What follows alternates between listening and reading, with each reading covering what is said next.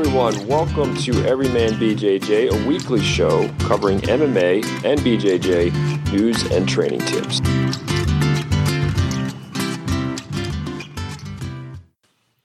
Hey, Frank, we're live. Good afternoon. How are you doing?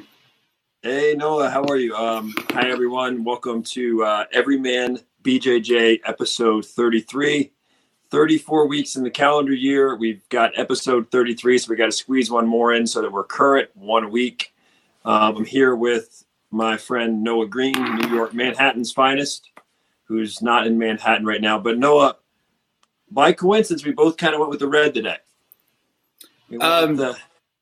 Yeah, it's rare. It's rare that we do that. But well, this is one of those weird shirts they had, like location unknown, Fight Island.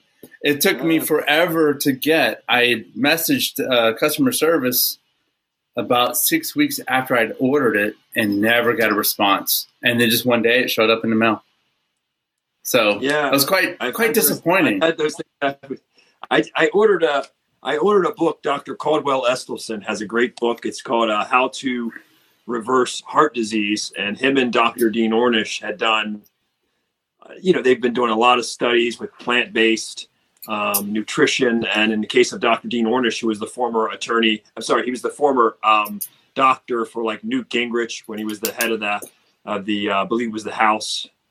And then he was also the doctors for Bill Clinton, for former President Bill Clinton. And both of those guys, plant-based nutrition. Ornish does a lot of meditation and weaves that stuff into it for like a holistic. But anyway, I ordered that book. And of course, if you order it accelerated, right? If you order it, hey, you want it in 3-4 days, it's like, whatever. It's like, it was something ridiculous. The book was like $8, and then the ship it was going to be $20 if I wanted it really quick. And then the other option was like $9, and then it told me the book was going to come August 21st was the estimate, and for like $9. And then I'm like, okay, I'll just do it.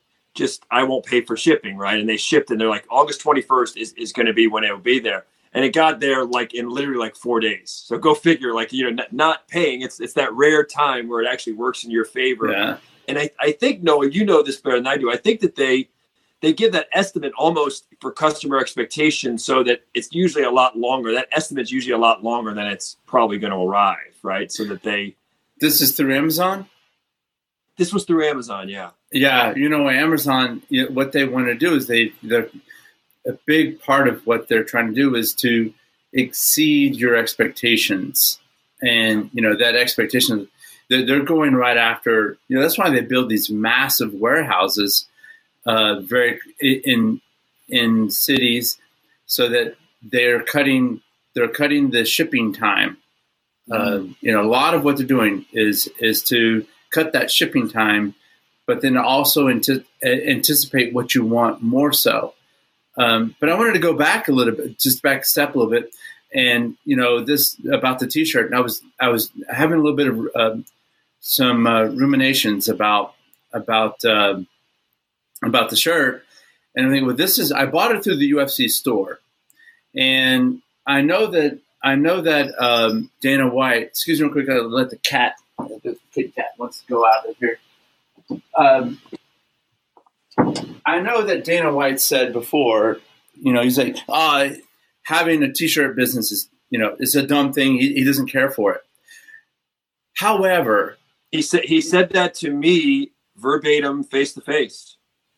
However, I would say this: as you do one thing, you do all things, and at least if you're gonna hold yourself out and you're gonna sell those T-shirts, do that just as good as you put on your productions. Do whatever as you do one thing, you do all things. And there's a topic that I kind of am into, which is it's very annoying.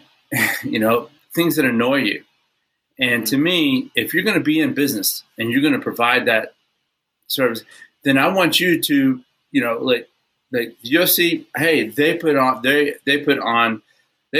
fights. Now, I understand they do it really well. It's kind of like I went flying. When you fly, you're in flights. I had a flight attendant tell me once, we're a transportation company. We're not a restaurant. So don't expect, good food on a plane.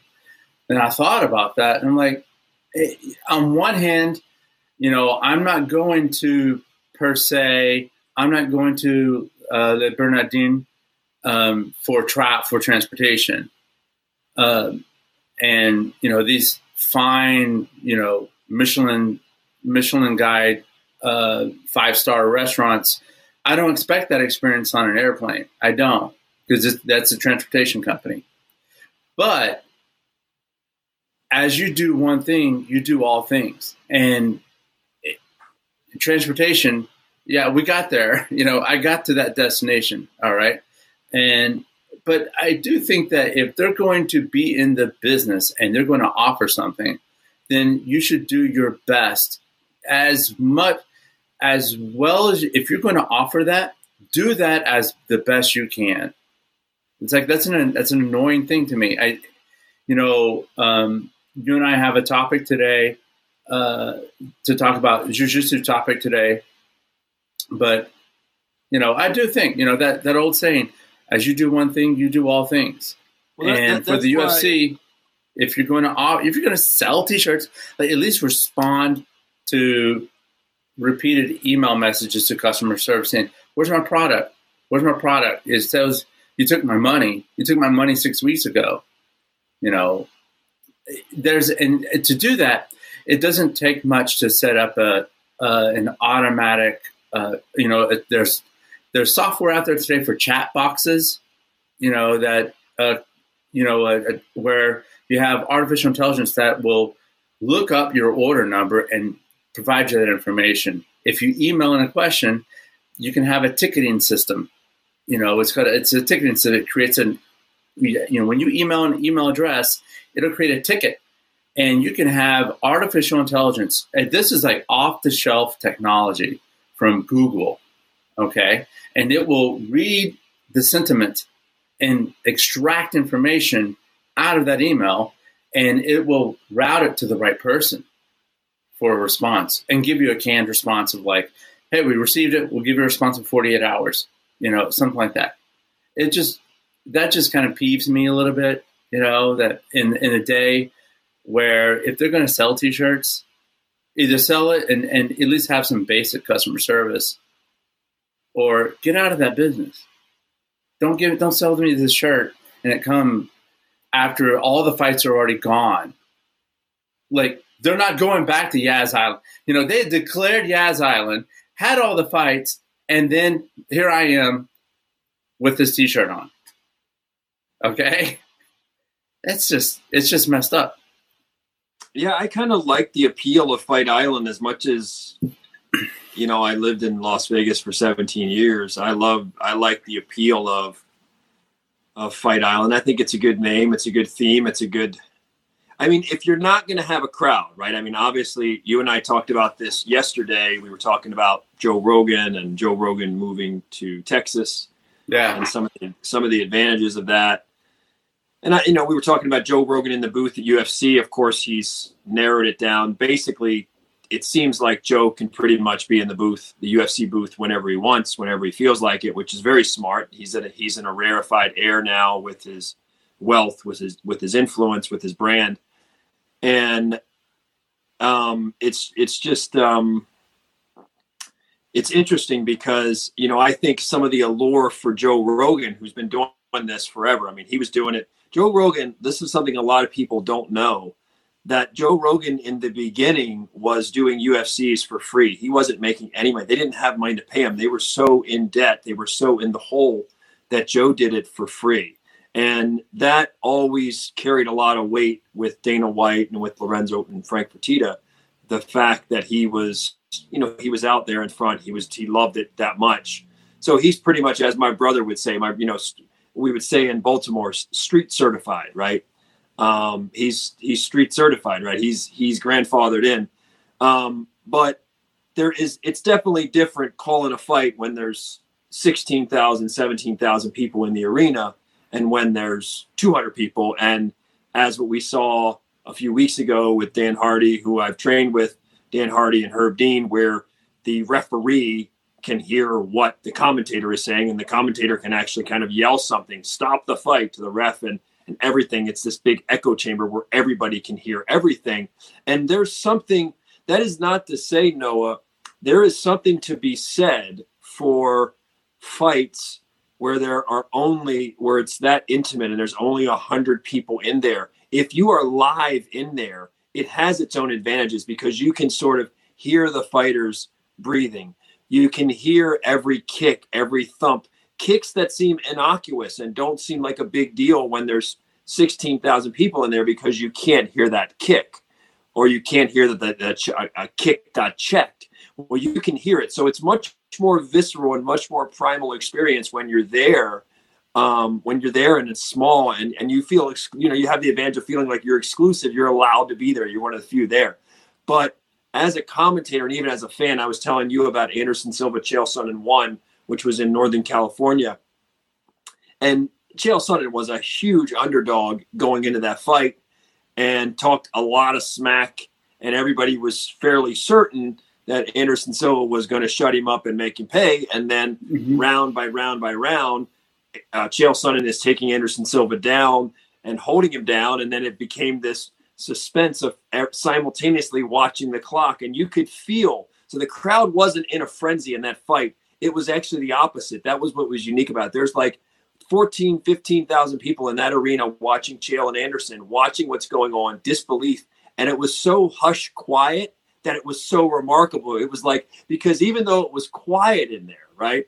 And there was this collective disbelief, and there was this, and as round by round, it was like, is Chael Sonnen going to be able to do this? Are we really watching this? Is this real? And you could collectively feel that. And that's pretty amazing when you can get that, or the opposite. Like when I was there when Roy Jones got knocked out by Antonio Tarver, back when Roy Jones was considered invincible, and Antonio Tarver in the rematch told him, "You're not going to." He said when they went to the referee at the beginning of the fight, he said, the referee said, "You guys have any, here's your instructions, blah blah blah blah. Any questions?" And Antonio Tarver famously said to Roy Jones, "Yeah, you have any? You gonna have any excuses after this one, Roy?" And then proceeded to knock Roy Jones out. Fell stiff as a statue. LeBron James was 5 feet away from me, all iced out in white, and the crowd. What you feel there, you cannot. This is what I always say too, Noah, with fighting. It's not every fight. Every fight is not worth watching. Every fight is not worth your time. Every fight is not interesting. There are snoozers. There are boring fights. It's 15% of the fights that keep you addicted for a long time. Yeah. It's those special fights. It's those special moments. It's those draw droppers. It's those things that make Joe Rogan say, unbelievable, unbelievable, his favorite word in the English language. And that is what I'm saying. Like for Joe Rogan, with the rarefied air that he's operating in now, with the big deal they just did with Spotify, it's like, hey, bro, like get some butts in the stands, for a guy like that to really, I would imagine, to really enjoy it, get 15,000 people in there. And a lot of times in the fight business, because remember, I always say my favorite moments when I worked for UFC, as much as I love watching the fights, my favorite moments were backstage, behind the scenes, in the fighters' locker rooms and dressing rooms before the fight, and feeling the energy, feeling the fear, feeling the all that cascade of emotions, and the fight before the fight, like before the walkout, like, oh my gosh. And especially when a fight like what we just saw last night with the kid Sean O'Malley fighting Marlon Vera, Chito Vera, you and I had discussed. I mean, there's a lot of anticipation around that fight because Sean O'Malley, Dana and a lot of other people from the rooftops are telling us this kid's the next great thing. He's got the it factor. He's special. And you and I were talking, we've seen this story before. I mean, usually it seems that more often than not, that when a fighter is hyped up like this, there's only one way to go and down. Unless your name is John Jones or Anderson Silva or, Demetrius Johnson in his prime, or Khabib Nurmagomedov, there are very few when the hype gets to that level that quick. I mean, this kid really, look, Sean O'Malley is fun to watch. He's got He throws some pretty punches. He's dynamic. He likes to knock people out. He's colorful. He kind of looks like the boy next door, kind of, he looks like a kind of a kid you grew up with skateboarding, and he's a cool kid. But, bro, the hype was way out. The hype was just way overboard, like kind of like Sage Northcutt and even, Paige Van Zant and just on, and even Ronda Rousey. I mean, we got ahead of ourselves. I said we got ahead as trailblazing and pioneering as Ronda Rousey was. We were ahead of ourselves in anointing her. Like, people were talking about her like she was unbeatable and invincible. She was amazing, but she was never unbeatable. She never was invincible. She was way too one-dimensional. People were talking about her striking and saying, oh, now she strikes. She's got pro boxer hands now, and her hands are so, it's like, no. As somebody who's watched boxing for a long time, like, she's punching better than she did. She's punching with more power. But she got a long ways to go to be like a, really good striker, high grade. No, come on. So in any event, you and I were on Tornado Watch yesterday. I'm like, dude, I got a feeling. Yeah. I had this feeling before. I got a feeling this guy Chito Vera is going to bust the hype bubble. And I thought he'd do it quick. And what's interesting though, so it's interesting how fights get handicapped. You look at the odds, because this is what could trick the public on that fight. Going into it, Chito Vera, so Sean O'Malley is 12-0, and all you see on him, he's got, I think, 8 knockouts, 1 or 2 submissions, and all you see, if all you know about Sean O'Malley is all the superlatives everybody says about him and all the knockout reels you see, and that's all you have in your mind. You're thinking, I'm talking about casual fan who sees this, is thinking, wow, the second coming of Conor McGregor. Right, a lighter version, as people were thinking. He's even got the chest tattoo, right? He's even got the chest tattoo there. So, wow, if you don't know any better, second coming of Conor McGregor. He's got the death touch. And so then you're looking at Chito Vera and you're seeing, hey, you look at his record. I think he's 15-6, something like that. I think he's 15 wins, 6 losses, something like 16-5 or 15-6, okay? So you're looking at Chito Vera, and automatically you see this discrepancy. 12-0, right? 12-0, O'Malley. 15-6, Chito Vera. Could be 16-5. I think it's 15-6. So you're seeing that. And you're seeing the highlight reels. You're like, wow, this guy is being sent to the slaughterhouse, right? Chito Vera's got no chance. But when you take a closer look, this is what I did. And this is how I added up the calculus in my head and said, wow, this is a spot where I think that this kid's a great candidate to pull this upset. I think we're probably going to see an upset. And the reason that did it is I looked at his record and I said, okay, he's 15-6, but he had Jordan's with us now. Yeah, what's up, Jordan? So he's 15-6. Chito Vera was 15-6. Yeah, you're good. He had I'm all black. He had won 5 in a row. Okay, he'd won 5 in a row. And then he fought a Korean guy who trains out of Team Alpha Male, I believe. And he beats the Korean guy. Everybody who sees the fight, who knows anything about fighting, says that Chito Vera won that fight. And it should have been unanimous. Guess what the judges do to him? The judges rob him.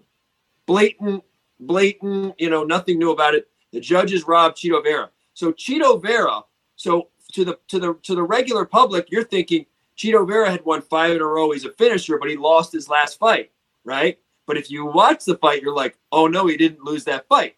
He won the fight. So Chito Vera. I do remember seeing that. Yes. So Chito Vera is coming into the fight having won 6 in a row rather than lost 1, which people think, right? So Chito Vera had actually won 6 in a row. He finished 5 of them. He fought the better competition over Vera, and he's never been finished. So when you look at the matchup, you're thinking, well, this kid O'Malley knocks people out, but Vera doesn't get knocked out. Vera is durable. He's got the chin, kind of like a Diaz brother. So I'm thinking, all right, I don't think O'Malley's going to be able to knock him out. He's a finisher himself, this kid Vera, right? He's got the better ground game. He's a black belt in jiu-jitsu. And the icing on the cake for me was the stare down. And when O'Malley he dyed his hair in the colors of the Ecuadorian flag. Now, if you know anything about fighting, I'm just saying this, and people are going to say it's crazy, whatever. But there are everybody says, you can't motivate your opponent anymore. Like, you know what? I can talk crap to my opponents because they're going to train hard anyway, right? And I would say that you can do things to your opponent to make your opponent dig even deeper in the training camp than they would. Most people. You can say things. You can insult their kids. You could do things. Ali in one of his fights with, who was it? Was it with Sonny Liston or whatever? What's my name? Punish the guy even worse, right? It made it worse on him. So the notion that you can do things, there are lines you don't cross. And when you do, you give even extra motivation to a guy who's already hungry, who's already a finisher, who's already durable, who's already a tough matchup for you. Now you want to wear Ecuadorian flags on your head. I was like, oh my God, this Chito guy is going to really be on fire. Then the other thing, final thing, Chito Vera being robbed in that last fight. And he talked about this on Ariel Helwani's show. He said, the judges got it wrong. Ariel said the judges got it wrong. Anybody who watched that fight and knows anything about fighting know that Vera got robbed. Vera was so pissed, and you could see him pissed, and he's like, look, not only does that affect what I'm trying to do to win a title, but I got half the money. I got half the money I was going to get. And you guys know now, I mean, you're a fighter. You got to stash away money. You don't know. You got to stash away money for a rainy day. You get hurt, whatever. So when you don't get half your check, maybe the UFC made good on that. I don't know. But as of that time when he was on there, they didn't. So I was thinking, man, this guy is being disrespected. He's being counted out. He got robbed his last fight. Dude, let me tell you what, if you're a real man and you want something and you're like that and the judges are robbing you and you're not getting half your paycheck and everybody's telling you how O'Malley's going to crush you and O'Malley's wearing Ecuadorian flags, bro. However, I knew this. However good Chito Vera was before when he won 6 in a row, he's going to be even better, a lot better because he's pissed. And he looked to me like a guy that when he's pissed is going to bring a lot more. And that's what happened. Jordan, what were your thoughts? Let me ask you this, Frank. Do you think that fight would have played out if Sean had not tripped on his foot and injured his foot? I didn't see that, but I did see him writhing in pain about that. But I mean, we're never going to know. Maybe they'll do a rematch.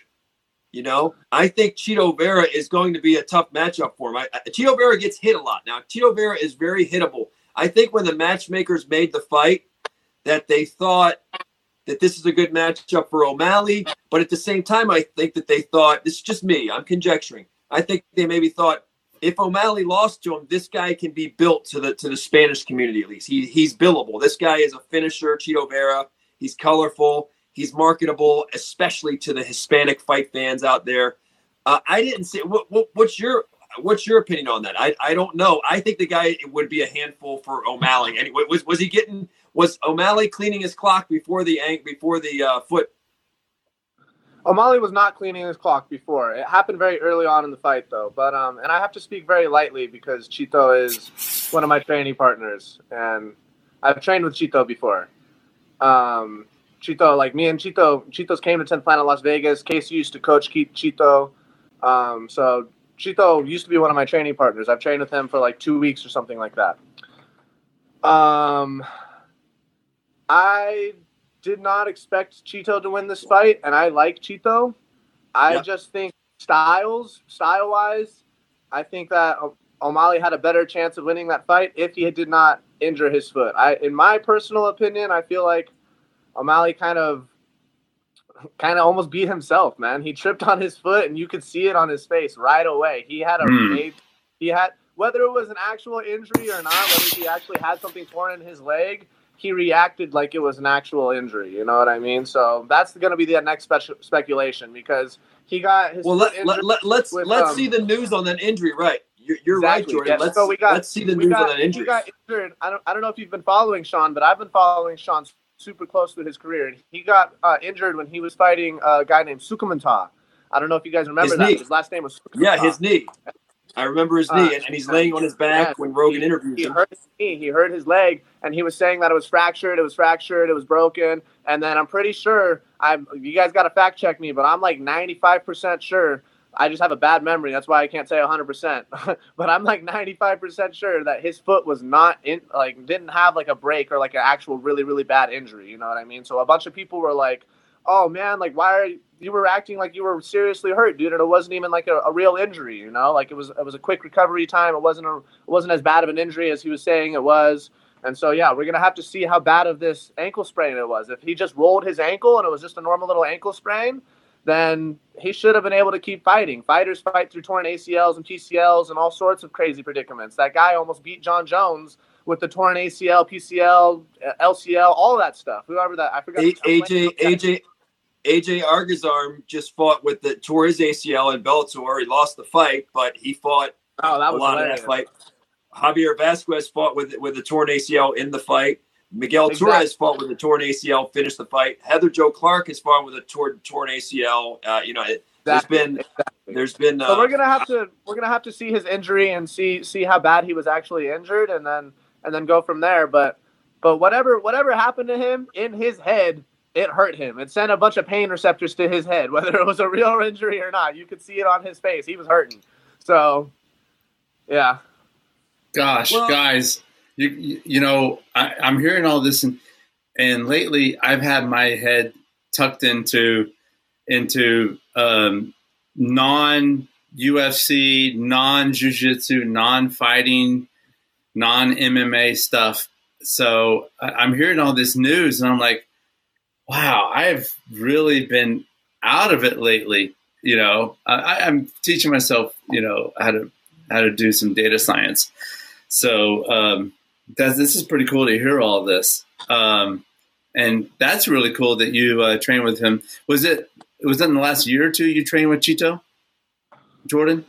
2 years ago, I'd say. 2 years ago. All right. I think that it's what you were talking about, Frank, with the insulting behavior of Sugar Sean. Obviously Chito's not going to go in there and just give up. Oh, I'm mad and I'm suddenly better now just because I'm mad. I don't know if he fights like that, but it's obviously that was probably a marketing train. What I have been doing, I'm gonna twist this a little bit in honor of my Fight Island shirt. With my family, we've been watching a lot of Survivor, CBS show Survivor, and so my head has been in that space where those kind of competitions and those tribal competitions, and it's me seeing jiu-jitsu and watching Survivor has been kind of fun to because of the cunning behavior that goes on, and then you start thinking about I start seeing that, and I start thinking about like in fight camps, all the nonsense that goes on in fight camps leading up to these fights.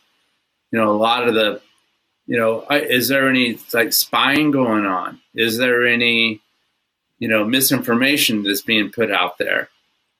Was that and then how the promotions spin events outside of the octagon, and how they play up things, kind of like Don King. That I was on a little story. I was on vacation in Cancun once, and I don't remember who the fighters were, but there was a brawl in the hotel lobby, and I walked downstairs, and it was Don King in the flesh, and I could have swore it was like a very controversial fighter of that day, Riddick Bowe. But anyways, this is my first time to ever see something like that, a spectacle of that.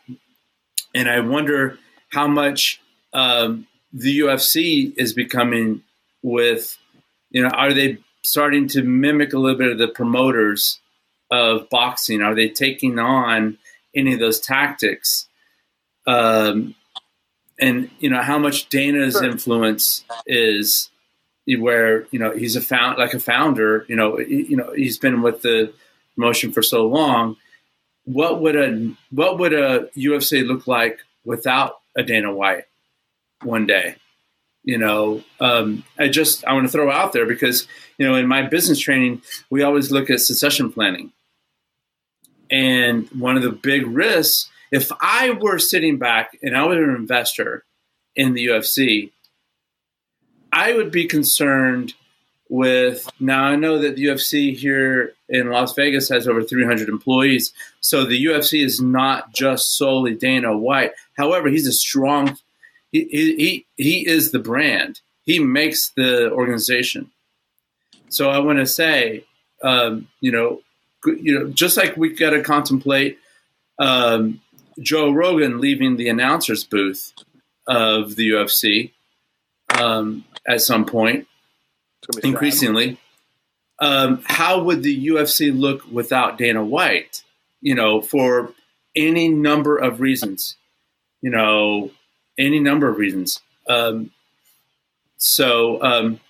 That's something to contemplate, because eventually, people retire or life events occur that takes them out of that. So I'm going to just throw a twist out there, real time with you guys. What do you think what would happen to the UFC? How would they step up with a strong, with a succession plan? Do you know anything about this from your insights, Frank, or Jordan? You have any ideas? I know that when the UFC sold, when they sold to Endeavor and other investors, that one of the, I believe I'm correct on that, I believe that one of the conditions was Dana White has to stay on as president. He can't. Okay, he's a key man. Yeah, that's a key man clause. But let's just say he did not. Let's just say he suffers from some disease.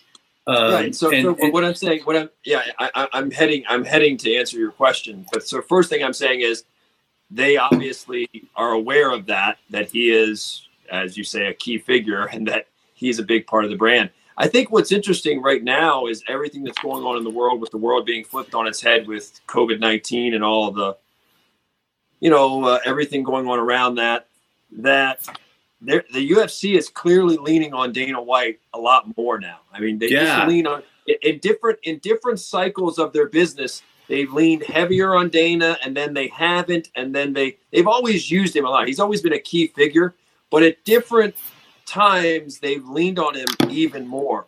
They're leaning on him a lot. Even if you watch his breakdowns before the fight, and he has the whiteboard and he goes there and he does a good job, and he's like, this fight here could be fight of the night.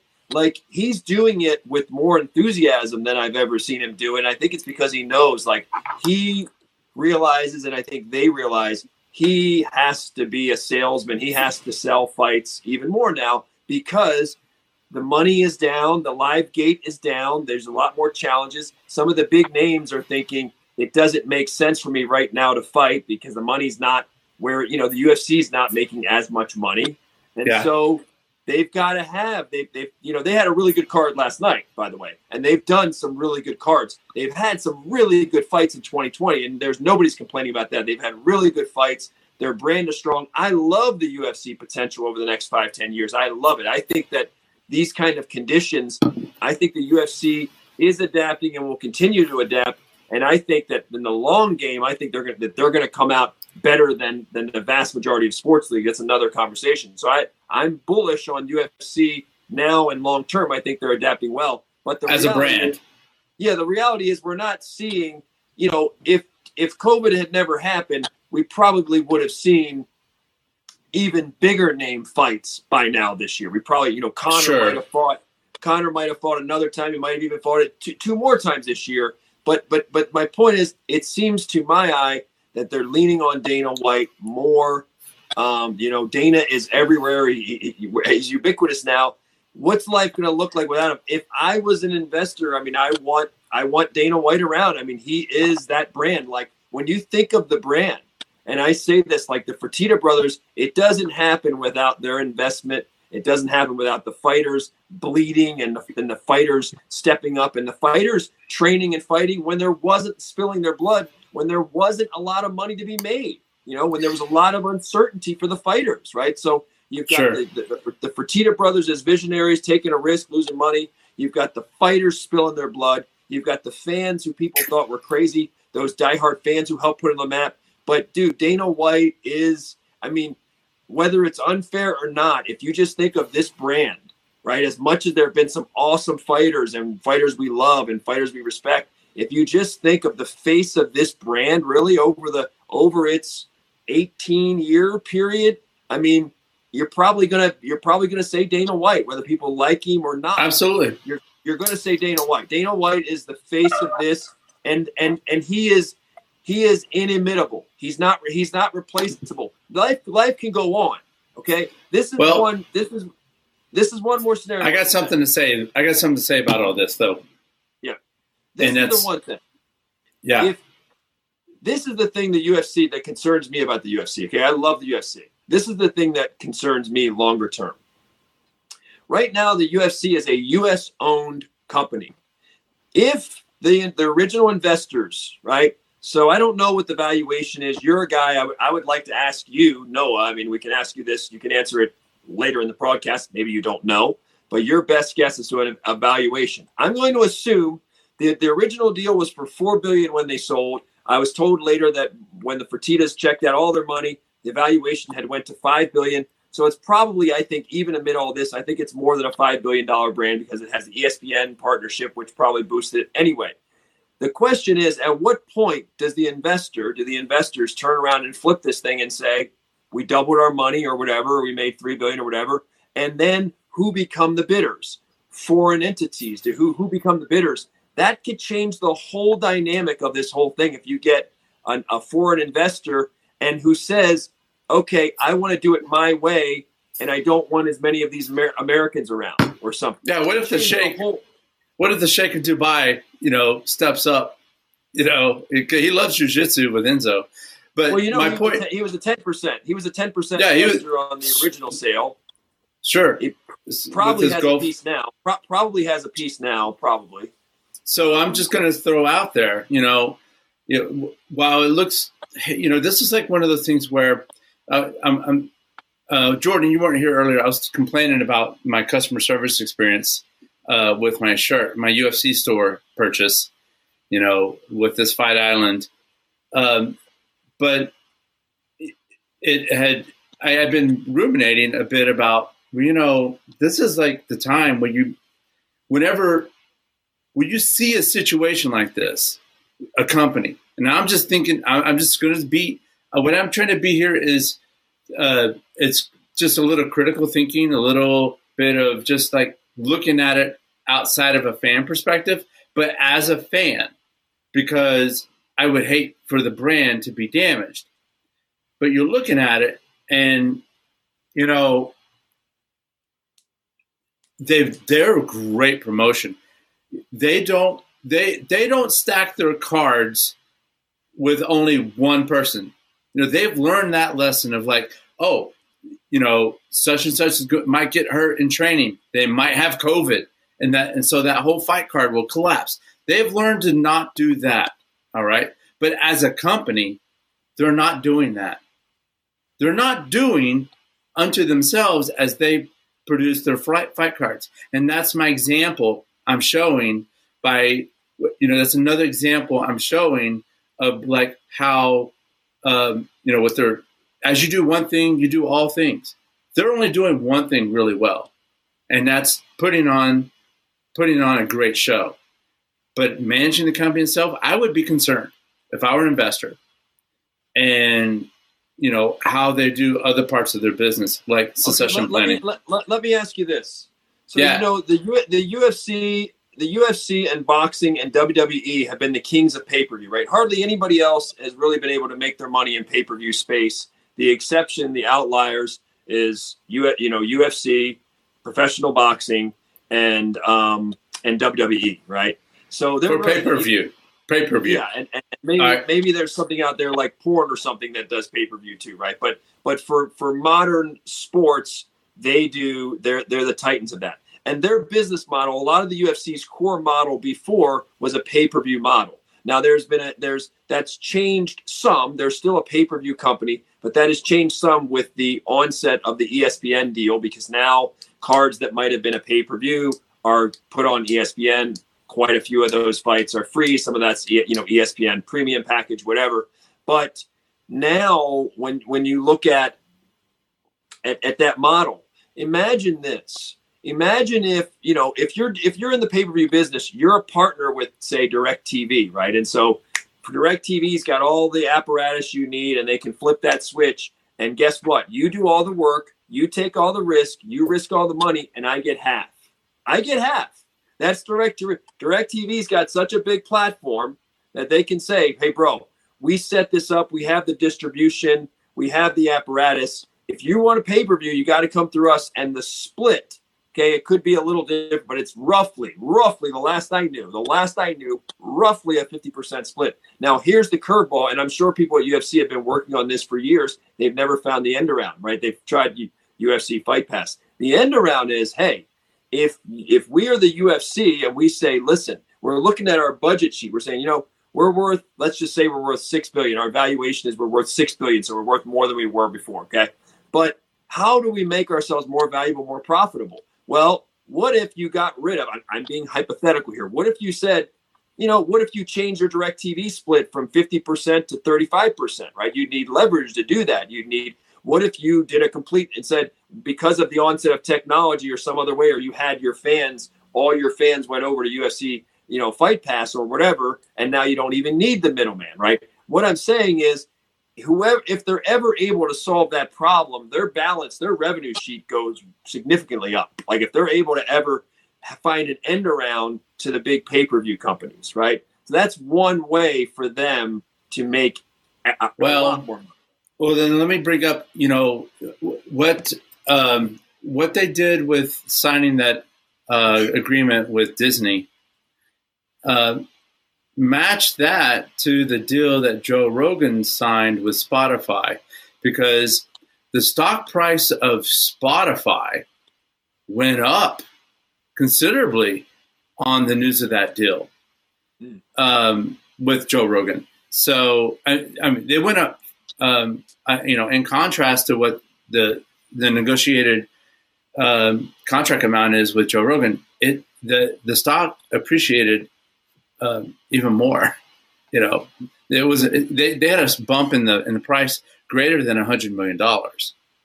So, because he's bringing to them a dedicated fan base of a few million viewers a week, and instantly I went on to Spotify. I added Spotify to my phone. So that makes sense. Now, these marketing agreements, like you're saying, these platforms, those agreements, they look at numbers. It is like an actuarial analysis of, within these factors, this is how much, expected revenue growth you're looking at with subscription and paying. And so a lot of the valuation models, the way that works is what is my net present value today of funds I'm going to expect to receive in the future based upon a bunch of estimates. All right. So it's like the lifetime earning value of Jordan from his fights. What's his, if I say, what's his expected earnings value? And let's say today, this year, very weak on promotion, so nothing. It's going to be all negative cash flow.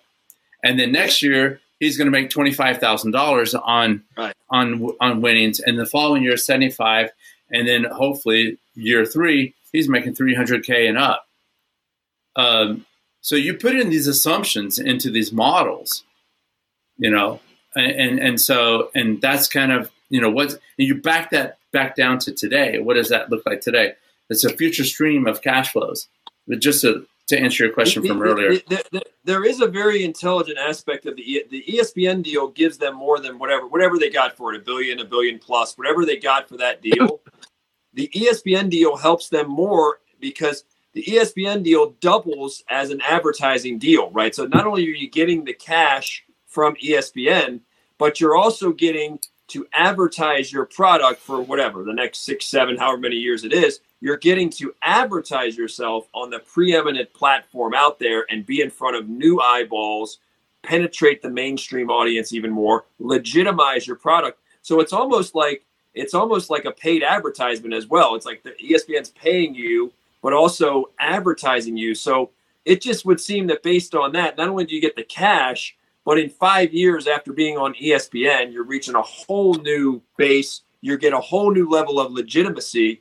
So when you start going to evaluate, that alone probably helps you, 5 years down the road. So could it be that maybe they're grooming the public? I'm going to throw out this. They're grooming us for where Dana transitioned to, he's not really running the business per se, and they have a Disney executive step in. I'm just throwing out what ifs. Could they be? Because if they make him so visible to us like that, they're grooming him for him to be there. Where he's got so much of that visibility to where they're deepening the bench of the executives of the company, and those executives are gaining power internally because Dana's spending more time marketing. This is my own opinion, and I could be wrong. It's only my opinion, and I haven't seen Dana in a number of years. But I think Dana White is gone the moment it's not fun, and the moment he's being told a lot, or attempted to be told a lot of what to do, of what can't say, tone it down. That's the thing. That's the double-edged sword of getting bigger, and that's the double-edged sword, right? You get bigger, and as you get bigger, you become more corporate, right? And you become more tighter, and you become more like the NFL, and your commissioner. Well, that's the model. That's the model I see. Like the NBA commercial. Yeah. So the thing is, that's the model I see, Frank. I see the UFC going the way of, where they start to legitimize, and let me use another word than legitimize, to normalize themselves more in accordance with how the other three-letter sports teams operate. Let me suggest one thing, and this is a fascinating phenomenon that I'm about to mention, and it's like, because Dana is relative to every other commissioner out there, right? Every other commissioner, every other promoter, Dana is the most colorful. He's the most controversial. He's the most blunt. He's the most, he uses the most expletives. He's probably, he's got a lot of people that love him, and he's made some enemies, right? He's made his share of enemies. He's had a lot of people who say bad things at him or mad, whatever.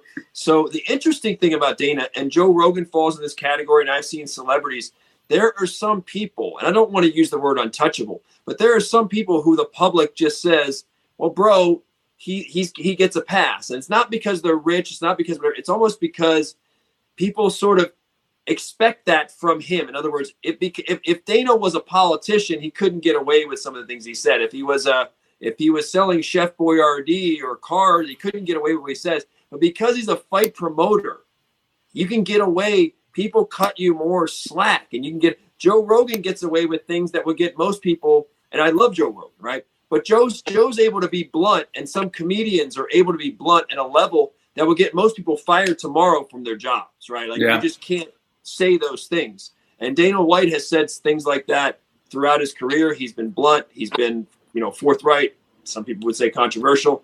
Joe Rogan has tackled topics and said things in front of microphones where he's just telling it like it is. He's speaking his truth. He's being blunt. And I think it's a beautiful thing when people are blunt and they're candid, right?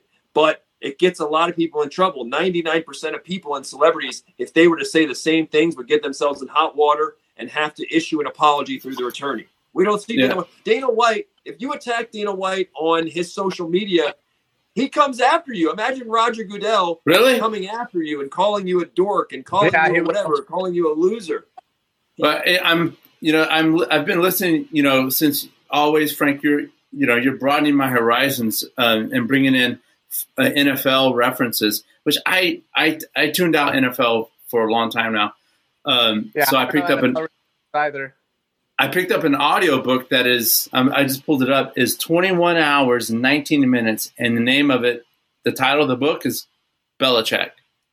And I am 7 hours into it already.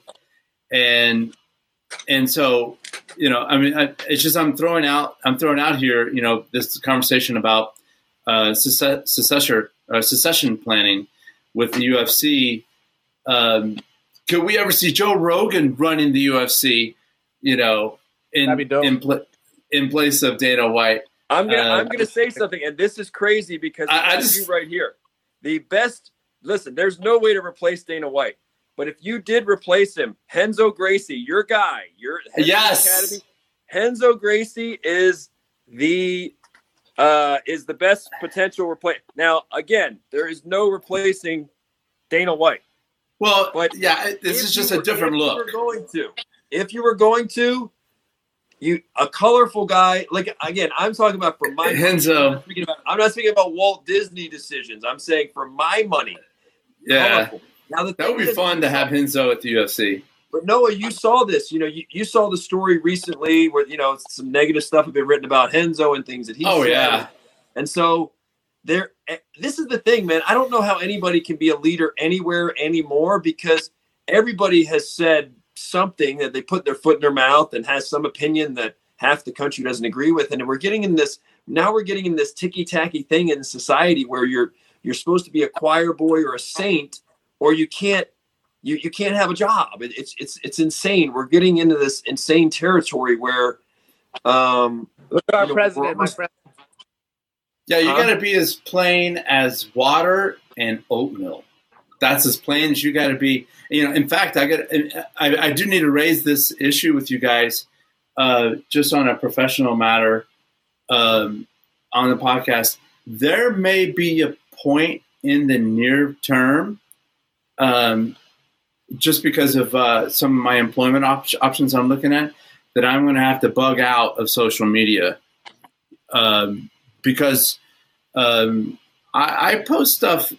Political stuff on my personal Twitter account, and I may have to reconsider, some of that stuff, just because of, I'll just say I've been looking at jobs with the federal government, and you can't really say certain things about you can't criticize certain parts about the federal government or politicians if you're going to work for them. So I'll just say that much. Just to forewarn you guys that should things go in that direction, I may have to curtail some of my social media bonanza. But anyways, I sorry to take up so much time about this Dana White thought process.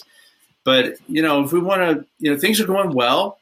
And I learned in banking, whenever things are going well, that's the best time.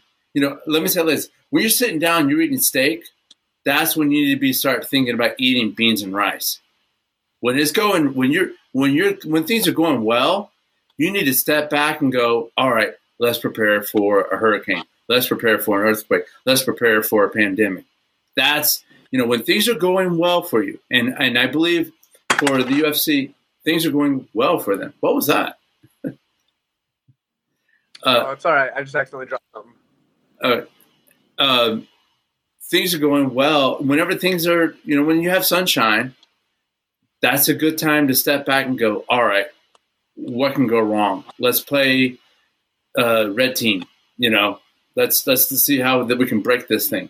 And for me, I see a risk there with the UFC, the beloved UFC, of succession planning. We don't have another figurehead quite like, and I kind of see, as Joe Rogan's starting to slowly step back and back and back, he's stepping away from the UFC. He's stepping away from that core, that core of the beginning of what was UFC. People are stepping away. People are slowly stepping. It's drifting naturally. It's naturally happening. But that's what I'm saying. That's when, we should be talking about this kind of stuff. Well, what would happen? How would Bellator respond? I know nothing about Bellator other than my jiu-jitsu coach Neiman and Hobson Filio fight under that promotion. Would Bellator score a coup by bringing over Joe Rogan? Or something wacky. I don't think that I'm just throwing out crazy ideas. I don't think that would. I mean, the thing is, like you and I were talking about with Rogan, you get to a space where, you know, like I said, at the core of Joe Rogan, what I see is a philosopher and a truth seeker. I think he's just a true truth seeker. Yeah. And I think he wants to get in front of the microphone and speak truth and go down rabbit holes and say things that people are afraid to say. That's the comedians are like that too. They want to find a way to talk about things that are taboo or that, you know, are mythology, or they want to punch holes in things. He's that guy. And so to be able to be that guy to the fullest and best, right? I don't think Joe's content. I think Joe wants to continue to put on a better show, be a better interviewer, bring in better guests, go deeper. And what do you do when you're an ambassador, let's say for a major brand like UFC, and you're sitting there having these blunt interviews, 3 hour long, you're drinking a beer, you're whatever, they're smoking pot, whatever it is they're doing. And then you say some things that ruffle feathers in the corporate community. And it's like, then you may feel like you're like, how do you reconcile that, right? How do you reconcile your podcast with the other demands and the corporate culture? And that's very tricky. Most people cannot navigate that. So I think of that as sort of in the background, not to mention all the travel. And nobody talks about this, but if you're going to fights, as much as all of us love fights, the fight season, it's not even like NFL or NHL or NBA. The fight season is 12 months out of the calendar year, right? It's not 6 months like hockey, or, it's not NFL where there's a core season that's 5 months or whatever, but, 5.5 months. I mean, UFC pretty much is almost a fight every week, it seems like. So, you've been doing this as long as Joe Rogan has, and you've been loving it as long as I have. You still love it. It's still incredible, but there are other things in life too. He can sit in his basement and reach 2 million, 3 million people from his basement, get up and shower and make whatever his elk and his broccoli or whatever he's eating. I mean, and not have to go to airports and this and that. And say whatever he wants pretty much. And so for me, he has a great relationship with Dana White. Joe Rogan does. But again, there's corporate interest now. And you just wonder, like, I don't know, but you just wonder how many times has it been the case where somebody has maybe said something to him, hey, Joe, would you? I don't know. But I would imagine that those factors there, like you're in front of your microphone saying, this is my show. This is our 3 hours. And we should be able to say authentically and honestly whatever we need to say to bring information out. But that information can ruffle feathers in corporate communities, which are much more stiff, which are much more traditional and conventional, and which want everybody they want everybody's dollar, right? They want everybody as a customer. And so that to me is the great reconciliation. And I think that even has to happen with Dana, and it's kind of a tightrope. And you just wonder, how long does a super honest, blunt personality like Joe Rogan or Dana White, how long do you want to walk kind of, be around that tightrope and navigate? Especially in the cancel culture that we are in, and we're going to, while I'm on the what ifs, that Biden-Harris ticket goes all the way to the White House. And so now we have a political environment where we have, good old Joe, Uncle Joe in the White House and his executive team running the show. Whereas, the UFC would not have been able to do what it has done during this epoch of the pandemic without the president's, a little of the president's influence. It was White and Trump are close. He held the first of those fights in Florida, in Jacksonville, for a reason. They were minimal. That's another example of Dana White. Dana White being Dana White, people see him and they're just like, well, that's Dana White. Whatever he does, like, well, that's just Dana White. But anybody else, it'd be like, you're a terrible person. Get out of here. You should be fired. You should never work again. Issue an apology through your attorney. And this is an example where and I don't mean this in a negative. I'm actually saying this in a positive way, where he's become such a cult of personality and so authentic, I guess, with who he is, that people just are like, yeah, well, that's just him being him, and it's okay because he's a fight promoter and he's this and he's this.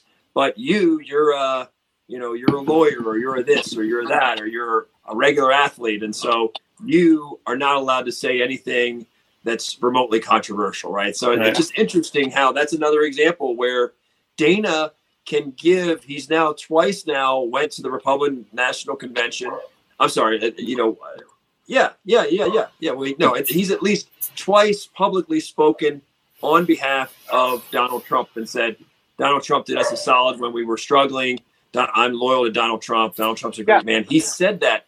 You would think if Goodell did that, bro, there would be revolution. Like, Goodell would be fired within a week. I mean, he'd be gone. And any of these other commissioners, you could not publicly come out and do that.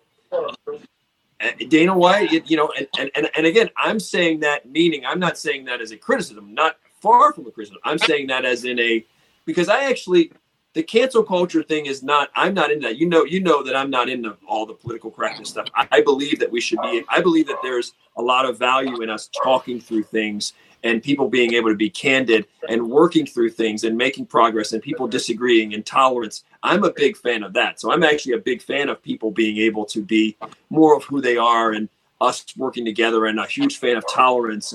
But I'm just saying that Dana is in a stratosphere where people like him and they accept that, hey, that's Dana White being Dana White, and let him be Dana White. It makes the UFC show more interesting. Kind of like Vince McMahon in WWE. I mean, people just look at it as a different niche. It's almost like when you were saying something earlier, I thought of this. I thought of you were talking about if you got a job with the federal government and toning down your social media. And I thought, in some ways, sports is this alternative reality for people, right? It's an alternative reality in that, I mean, the athletes, the fighters, right? They can say things, they can be controversial. Dana White can say things, Joe Rogan can say things. But in any other ecosystem, you get yourself fired in hot water, caught into the fishbowl. Hey, tone it down. HR would want to talk to you. So it's almost like that's part of the appeal for the public is you have some of these personalities, and especially fighters are like this, where fighters are like, hey, a lot of them aren't working some other jobs. So they're saying, hey, I can say whatever I want to say as long as Dana White and the UFC are okay with it, then I'm okay. But if you were to say those things and you were to have a regular 9-to-5 job and you were to say them, or you were to put them on your social media the way that some of the fighters talk, you'd be fired. But in a way, that's part of the appeal of it, is that it's a place you can go where people, sometimes they talk over the top, but people talk real, like I say, real. It's talk. an escapism. Yeah, it's an escapism, but it's also real talk. Some of it's escapism when it's over the top, like Conor. But then a lot of the fighters, you listen to them, you're like, wow, that's real talk, as opposed to the generic, safe language that a lot of people have to use on their social media channels or whatever. What you got, Jordan? Let me touch base on that, because Please. It's real talk to a degree. To a degree, Frank. I think it is real talk, especially opposed to like real life. But I think if there was no fan base and there was no microphones and there wasn't like a huge backlash, if they were to say something controversial, the fighters would be saying even more crazy controversial things. You know what I mean? Like as crazy as Conor McGregor has said, I think that if there wasn't such a political correctness in the world, he would be saying even more crazy things, in my opinion. I think he would be saying things that would be just infuriating people to a crazy degree. Like there would be much more, and people may or may not agree with this, but there's always going to be these comments everywhere. And people, if there was these comments, they would get kicked out of the UFC. You know what I mean? There's very, very little homophobic comments nowadays. There's very, very little racist comments nowadays. There's very, very little comments like this. I feel like if it was true trash talk, and these guys were just pure raw emotions, no cameras, no pushback on like a fear about getting fired of the UFC, because guys get fired from the UFC all the time. Dana White just fired some guy for having like a supposed like Nazi lineage, and he like he hadn't had any ties to it for like years and years and years. And he's like, I dropped that. That's not me as a person anymore, but the UFC still let him go. So I think there's still a major fear in the fighters of watching their mouths and watching what they say and not offending people. As still, they're still offending people. They're still saying controversial things, but I think they're still definitely watching what they say a lot and still watching their mouths and watching their words and watching what comes out of their mouths. Their words that are coming out of their mouths are not necessarily what's in their head, I think. But Jordan, if somebody is going to say, like, so let's take some of the examples you're talking, homophobic and, whatever, Nazism. I know the guy's maybe it was a distant past or whatever, but if something represents something that's really hateful, really mean, vitriolic, right? I mean, how could you want that to be associated with your brand? You have to understand, anytime you enter into an agreement with an employer, they're going to have some expectation of, you can't, hateful things, mean things that are really derogatory, and then under the umbrella of their brand, they're going to have some rule. We can't all just be a total free, exactly. Whatever we want to say. Yeah, that's what I'm saying. That's exactly what I'm saying. Yeah. That's exactly what I'm saying. Then I would amend what I said to realer talk. I guess realer talk relative to, yes, that's what I'm saying. More real talk opposed to real life. Yeah. Exactly. Yeah, exactly. I mean, if you have what they call screw you money, right? And Joe Rogan is kind of in that, you and I were talking about this yesterday, Noah, where, it does seem like when you have a lot of money like that and you're eloquent, he's a point where he can say a lot of things that, 99 point whatever % can't say if they want to continue to build and make a living. Yeah, but so that's kind of what a stand-up comedian's life is all about as well, because a stand-up comedian, a lot of the comedy, if you listen to a lot of what Joe Rogan says and what stand-up comedians talk about their stand-up comedy, it is a mass hypnosis where you are transported into someone else's thought process, and you're brought into a situation where you look at things with that freedom of speech perspective to say certain things and to call out situations in life that are that for whatever reason our brains interpret as funny. Unfortunately, a lot of times we get judged on what we find funny and humorous. But, a lot of it is just, it's our natural, that's just how the brain works. The brain will, I'll give you an example. Have you guys seen Joe Rogan's stand-up special, any of his stand-up specials on Netflix? I have not. No? There's one where he did in San Francisco, the Orpheum, where he was picking on the Kardashians and how they, his bit was about how Bruce Jenner became Caitlyn Jenner and the influence of the Kardashians on that. And Joe is a physical bit. He does a physical bit where he gets up on top of his bar stool on stage, and he mimics like a drag. And I don't know what was that creature? It's like some kind of Lord of the Rings kind of creature, and it's just our natural sense. It's just a natural thing with ourselves where we have to laugh at it, and because we suspend. I think what happens is we suspend our critical thinking and our social justice warrior thought process in a way, and look at things from another perspective. Yeah, and I would say this. It lures you in. I know that you didn't intend it as this, but I just for people who might watch this or see this, I've met Joe Rogan. I've conversed with Joe Rogan, and I would say my sense, and I know that you're not saying this, but just to be clear, the guy is not, he's the furthest thing from a homophobe. I don't watch his podcast regularly. Or transphobe.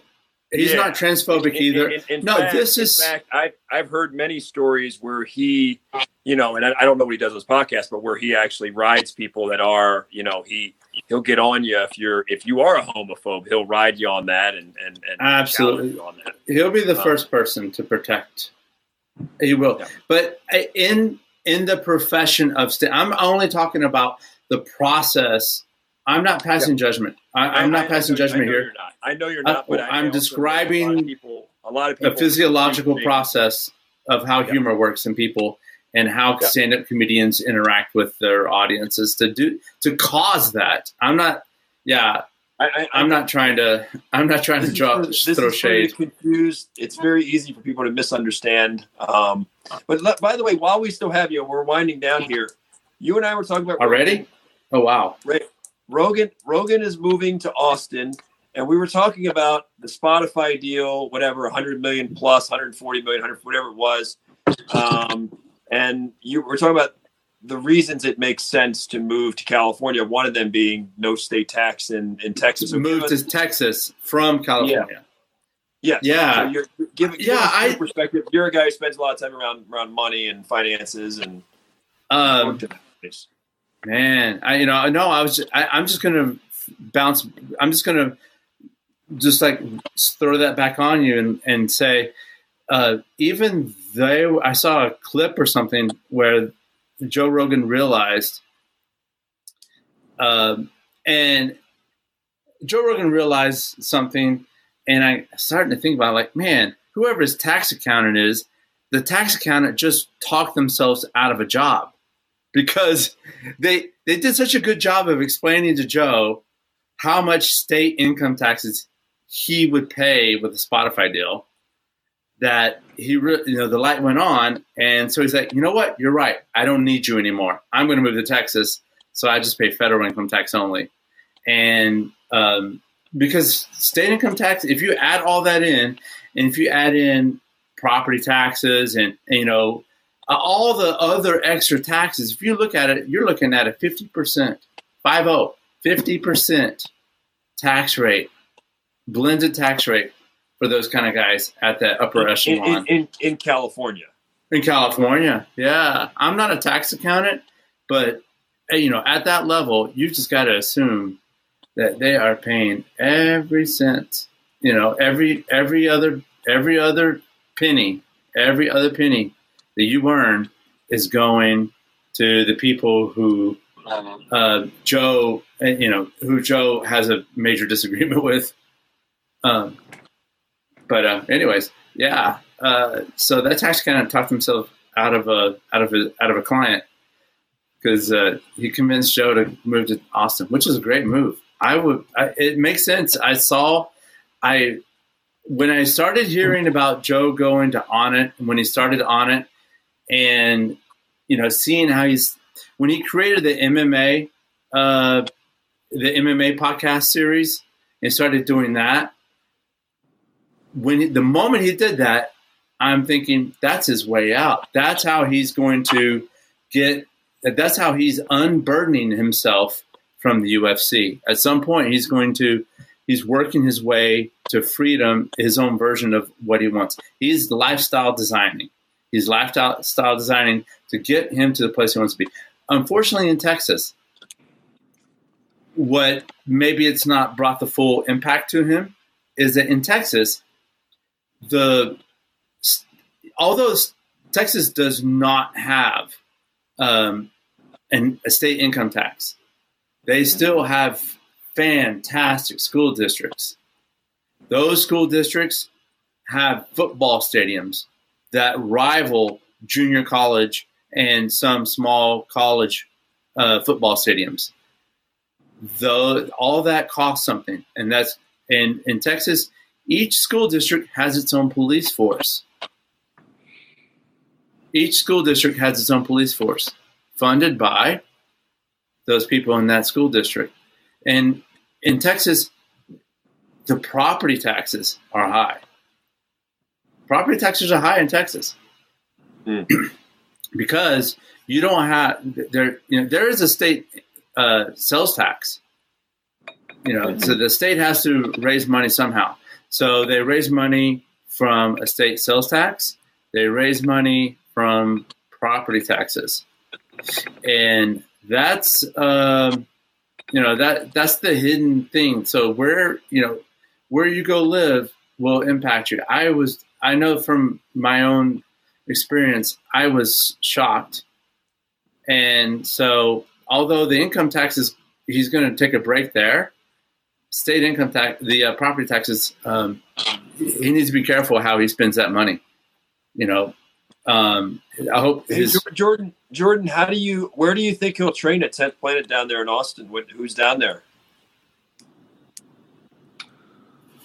There's some guys down there. I'm blanking on names right now. I think that's Curtis Hembroth's gym. I think that's the Onnit Academy, isn't it? Well, he's putting his podcast studio in the Onnit Academy. That's been figured out. I went on to Reddit, and a former employee of Onnit. Austin is. I'm not sure. What? I got to look up where 10th Planet Austin is. In my head, I don't know. I don't know that much about 10th Planet Austin. I thought it might be at the Onnit Academy, but I might be wrong on that. But I'm pretty sure it's ran by this guy named Curtis Hembroth. So, yeah, I mean, he's stacking himself into Austin pretty deep. Austin's got a great tech scene. I've been applying for jobs out there in Austin. It's a cool city. I like Austin. I've been down there. I actually got to do 3 weeks of jiu-jitsu seminars down there in 2013, and I got the worst allergies though. Those juniper trees down there, man. I got the worst allergies in late February, early March, bro. It was, Jordan, you might relate to this.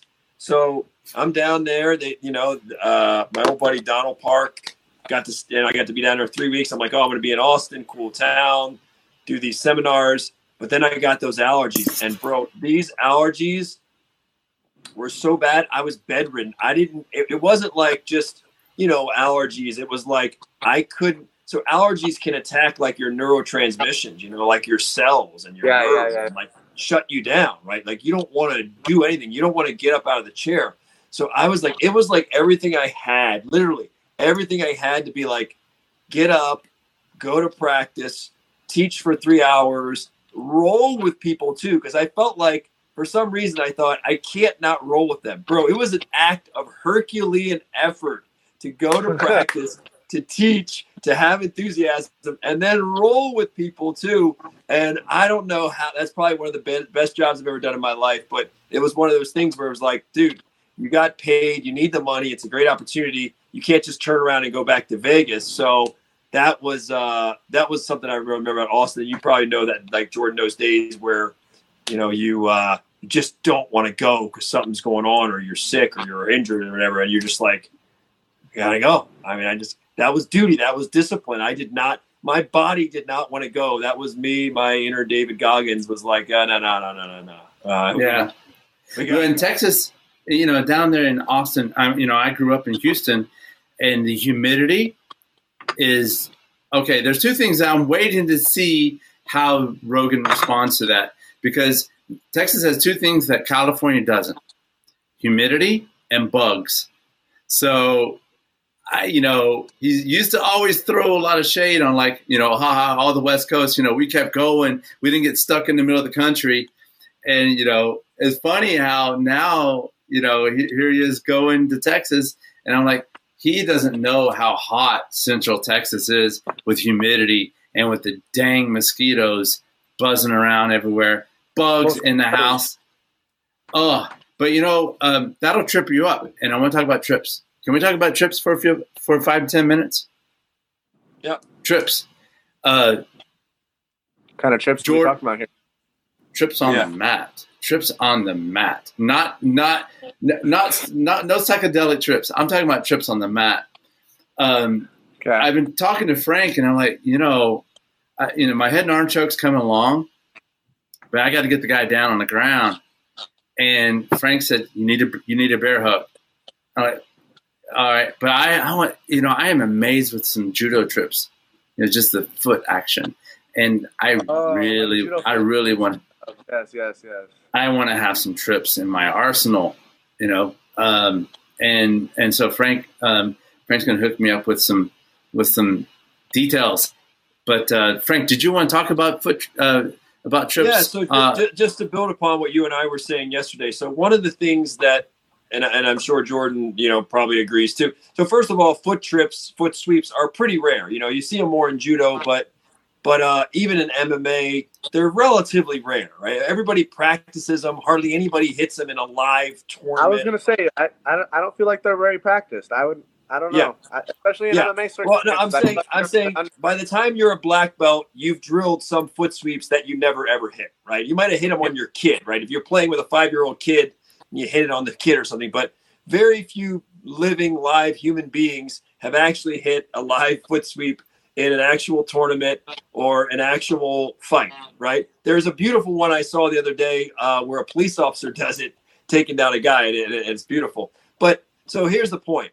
They're relatively rare, but when they're done, they're beautiful to watch, right? Lyoto Machida had some beautiful ones. And what I was saying to you, Noah, is one thing I love about the idea of foot sweeps is that they're very high reward, and I wouldn't even say low risk because there's almost no risk. I mean, the only risk would be if the other guy or girl was better at foot sweeps than you or better at judo or something, right? Then there's really is a very, very low risk. That's one thing I love about it. If you miss the foot sweep, 99 out of 100, nothing happens. You just reset and you start again, right? So I love that about it. I also love that it attacks the whole body, right? You've got this upper body action going on, and then you've got the guy. So the guy, you're going after his foot, and so you're challenging his balance. So now the guy literally has to train from head to toe, which is beautiful because you're using the whole body and you're creating more of a guessing game. And so what we were talking about, as I was talking about, I was at the park yesterday in the morning, and I did like 2.5 hours. And one of the things I did was some foot sweep drills by myself, shadowing. And one of the things that's important for a foot sweep is you need this dual action. You need upper body action, right? You need upper body torque, right? To manipulate the guy's upper body or girl's upper body. And then at the same time, you need to get down that foot sweep, almost like a soccer kick, right? You need to get the timing of it down. So you really, if you're just drilling that at a park, Noah, and you were drilling kind of that torque where I'm turning him one way and then I'm kicking the foot, and you're now at the same time, your brain is getting used to juggling that, because that throws a lot of people off. Part of the reason a foot sweep is hard is the timing has to be on point, right? And most people's timing is not really good. The other reason a foot sweep is hard is because you got to do all this stuff upper body, and then your foot has to do this kick, and most people aren't proficient at kicking. And then even when they kick, most people in that kicking sweep motion have a very weak kick. They don't have the groin muscles. They don't have the strength there, right? Then you need a little accuracy because your foot needs to act almost like a hand and cup the other person's foot. And one of the tricks, as we were saying yesterday, is you need to, if you're going to be good at foot sweeps, you need to be good at forcing your opponent to step. So you choose the moment when they're going to step. Okay, so I'm turning him, I'm pushing him, I'm turning him, and I'm creating an opportunity where I know his foot. I'm forcing him to have to lift his foot ever so slightly off the ground. He can be just this low. He lifts his foot just a little, and before that foot hits, my foot comes in and beats him. I beat him to the spot, and so that's one of the things that you're creating a little bit of air. It could be a half inch, could be an inch, and you're timing it. You're forcing him to take that step. He or she takes the step, and as they do, before that foot hits the ground, boom, you get that good turn there, and you get that foot, that your foot becomes one with there, and you sweep it like a soccer kick, boom. And that's why I love the move. I've actually done the move probably a couple hundred times. I've never done it live, right? Except to like my little, like maybe when I was training with a student, when I was teaching kids class or something, right? Doing it on, for some reason, I'm able to do it on like 6-7 year old kids. But yeah, that's basically, Jordan, did you want to add anything on that? I was going to say, Noah, do you mean foot sweep or do you mean like outside trip, like a sotogari? No, I was just talking about the standard foot sweep. But I actually, I know you were, Frank. You were, Frank, but I was asking Noah. Oh. Well, I was kind of categorizing both, including both in the conversation. I know what you're talking about. You're talking about the more of the more of the wrestler. I'm trying to think, because one thing I do like to do, and I was telling Noah this, I have hit this, where you do a foot sweep to a single leg, so you don't actually knock the guy down, right? So you get they'll turn. You're able to get the foot. Yeah, you're able to pick the leg up enough not to throw him down to the mat, but you're able to get enough of the leg where you can then secure a single leg and then go from there. So I have done that a couple times, which is something I also recommend. Yeah. But no, I love it. I love it. I think it's again, the thing that hurts a lot of people is the timing of it. You have to really drill the timing. You have to force your opponent to have to take a step. And then you have to get good at. You can have great foot sweeps, right? Let's say, hey, you're good at getting your opponent to take the step. You're good at getting your foot there, right? His foot's in the air. You're good at getting the foot and sweeping, but your upper body torque is lousy. Well, you're not going to take him down. Then you've got to have violent, strong upper body torque. Whoom. And then if you time the foot, right? You really sweep that foot and you get a good turn and torque, man. It's beautiful. It's one of the most beautiful techniques to watch. It's like what everybody's like, whoa. Just the concept of it is very appealing to me because it's doing half the work. It's doing half the work for you because your opponent is, instead of them deploying their own objectives, their own offense, they're spending so much mental energy. Time is like, oh my, everything I do right now, every time I pick my foot up, every time I try to place it, I have to defend. I'm going to have to defend what this guy might surprise me with, because that's a threat. It is a little. It's doing a lot of work for me. It's doing a lot of work for me. No, it's a little bit like a head kick in this. I say this about a head kick in MMA. If you wanted to knock your opponent out with a head kick in MMA, you wouldn't come out firing head kicks. You don't want him to be like, you're firing head kicks and he's automatically blocks it. If my opponent came out firing head kicks, I would assume that he wants to set his hands up or he wants to set up a body, a strong body kick or something like that. So if you really wanted to land the head kick, you would throw kicks, at the body, at the legs, you'd throw punches, and you would force your opponent maybe to move a certain direction. You would time him, and then boom, you'd set him up for a head kick. The foot sweep can be like that. I've seen people that mess with your feet early, and they mess with your feet early, but really what they want to do is maybe judo throw you, right? So they're messing with your feet to get your attention on that foot sweep. They'll come it's a Trojan horse, sweep, and then boom, they'll go into a throw. That's very common. We see that a lot. I know you see that a lot, Jordan, where somebody messes with your feet, but they're not going to be able to foot sweep you, but they're using that as a decoy to set you up to something else. So if you truly want the foot sweep itself, I would recommend going with other entries and then boom, get the foot sweep. If you're just playing around with the foot sweep, that's fine. Hey, get him to think about his feet, and then you shoot a single leg or you shoot a throw, a judo throw, because it will set him up. It certainly has an effect when you start messing with my feet. But if you really want the foot sweep, I would recommend showing them a different look early on, and then. So boom. What would you suggest so that I could do the mental priming of my opponent?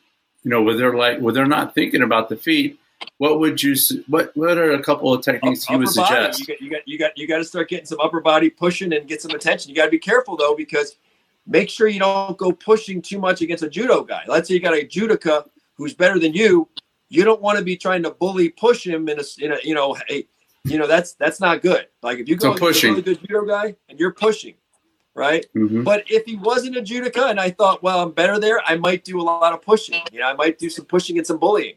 But if I was dealing with a good judoka, I would push. I'd be like, I might do more lateral stuff. I might play around with some takedowns, the threat of some takedowns, on the legs, and then. But yeah, it's that part of it's not easy, man. It's not easy to say.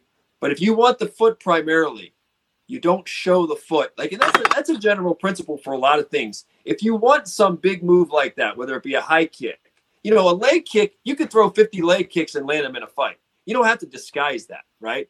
But if you have a killer left hook that you want to land, you don't come out throwing the left hook all the time because he's going to be on high alert, especially if you're throwing it hard. Like, oh my God, his brain's like, don't let that left hook land. If you start throwing something that's beautiful and it's hard, your opponent's not stupid. Your opponent's going to be like, I'm taking the left hook. I'm taking the high kick. I'm taking the trip away from him.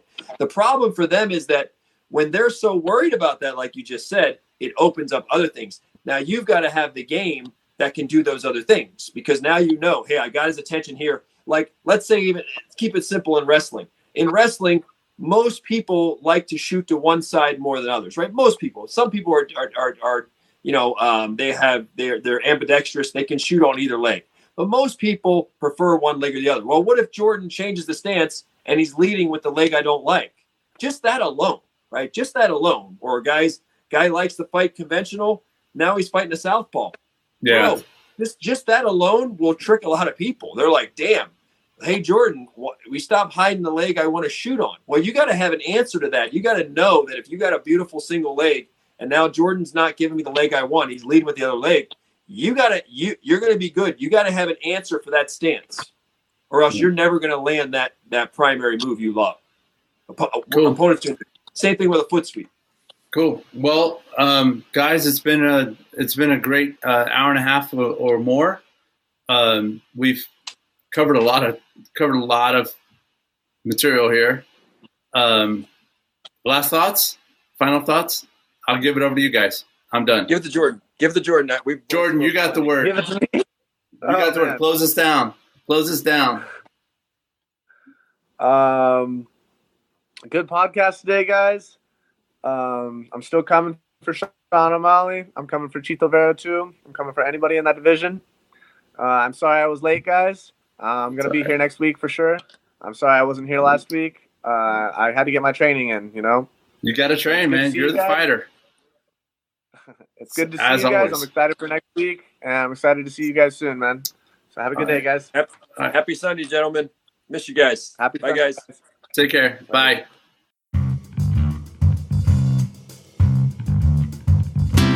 That's it for today's episode of Everyman BJJ. Thanks for listening.